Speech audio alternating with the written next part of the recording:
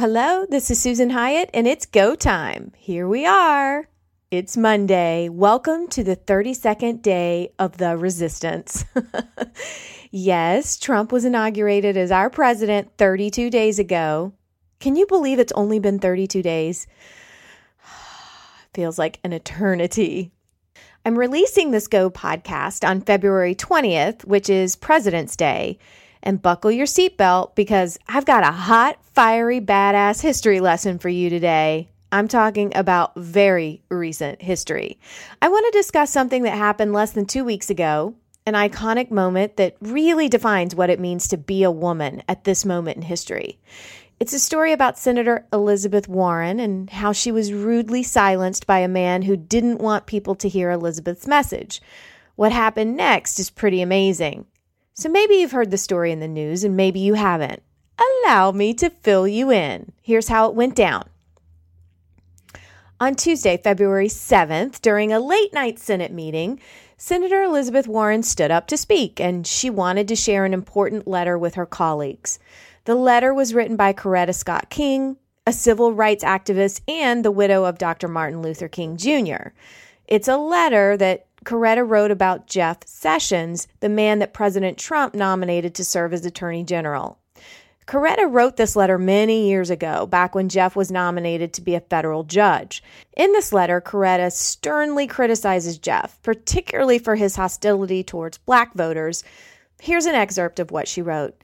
Mr. Sessions has used the awesome powers of his office in a shabby attempt to intimidate and frighten elderly black voters. For this reprehensible conduct, he should not be rewarded. So on that Tuesday night, on the Senate floor, Elizabeth began to read Coretta's letter aloud. And by reading this letter, Elizabeth wanted to remind her fellow senators about Jeff's past conduct and his blatant racism and show why Jeff should not be appointed as Attorney General.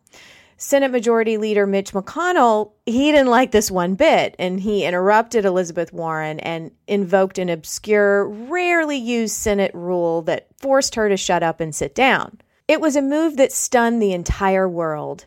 And later, when asked why he had done this, Mitch remarked, "She was warned, she was given an explanation. Nevertheless, she persisted." Oh, but it gets better. Later that same night, Senator Jeff Merkley stood and read portions of Coretta's letter uninterrupted. He was not silenced. Yes, that is correct. Elizabeth Warren, a female senator, was told to shut up, and Jeff Merkley, a male senator, was not. If your blood is boiling right now, girl, I am right there with you. But here's the silver lining. When Mitch tried to silence Elizabeth, it just made her message even louder.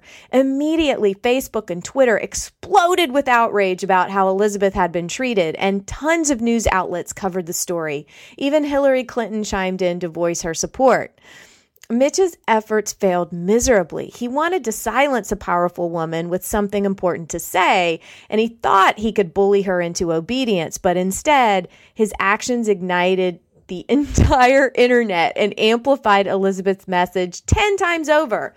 Nevertheless, she persisted. Let that be your new mantra and daily affirmation. Even when the Mitch McConnells of the world try to stop you, persist. Even when nobody believes you can do it, persist. Even when people laugh in your face, persist.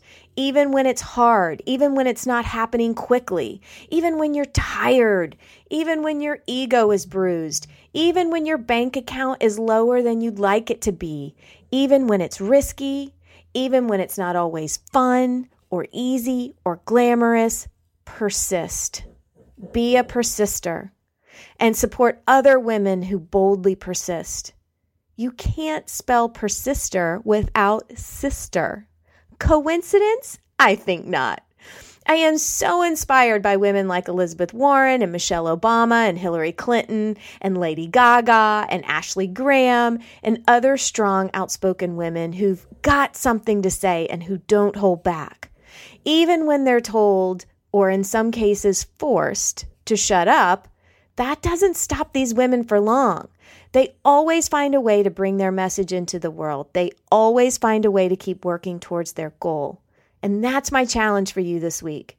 Whatever goal you're working on, whether you're trying to get more clients for your business or trying to establish a consistent workout routine, maybe you're trying to create massive change in your community, or you're just trying to convince your teenager to clean up his bedroom. Persist. Don't allow yourself to become defeated.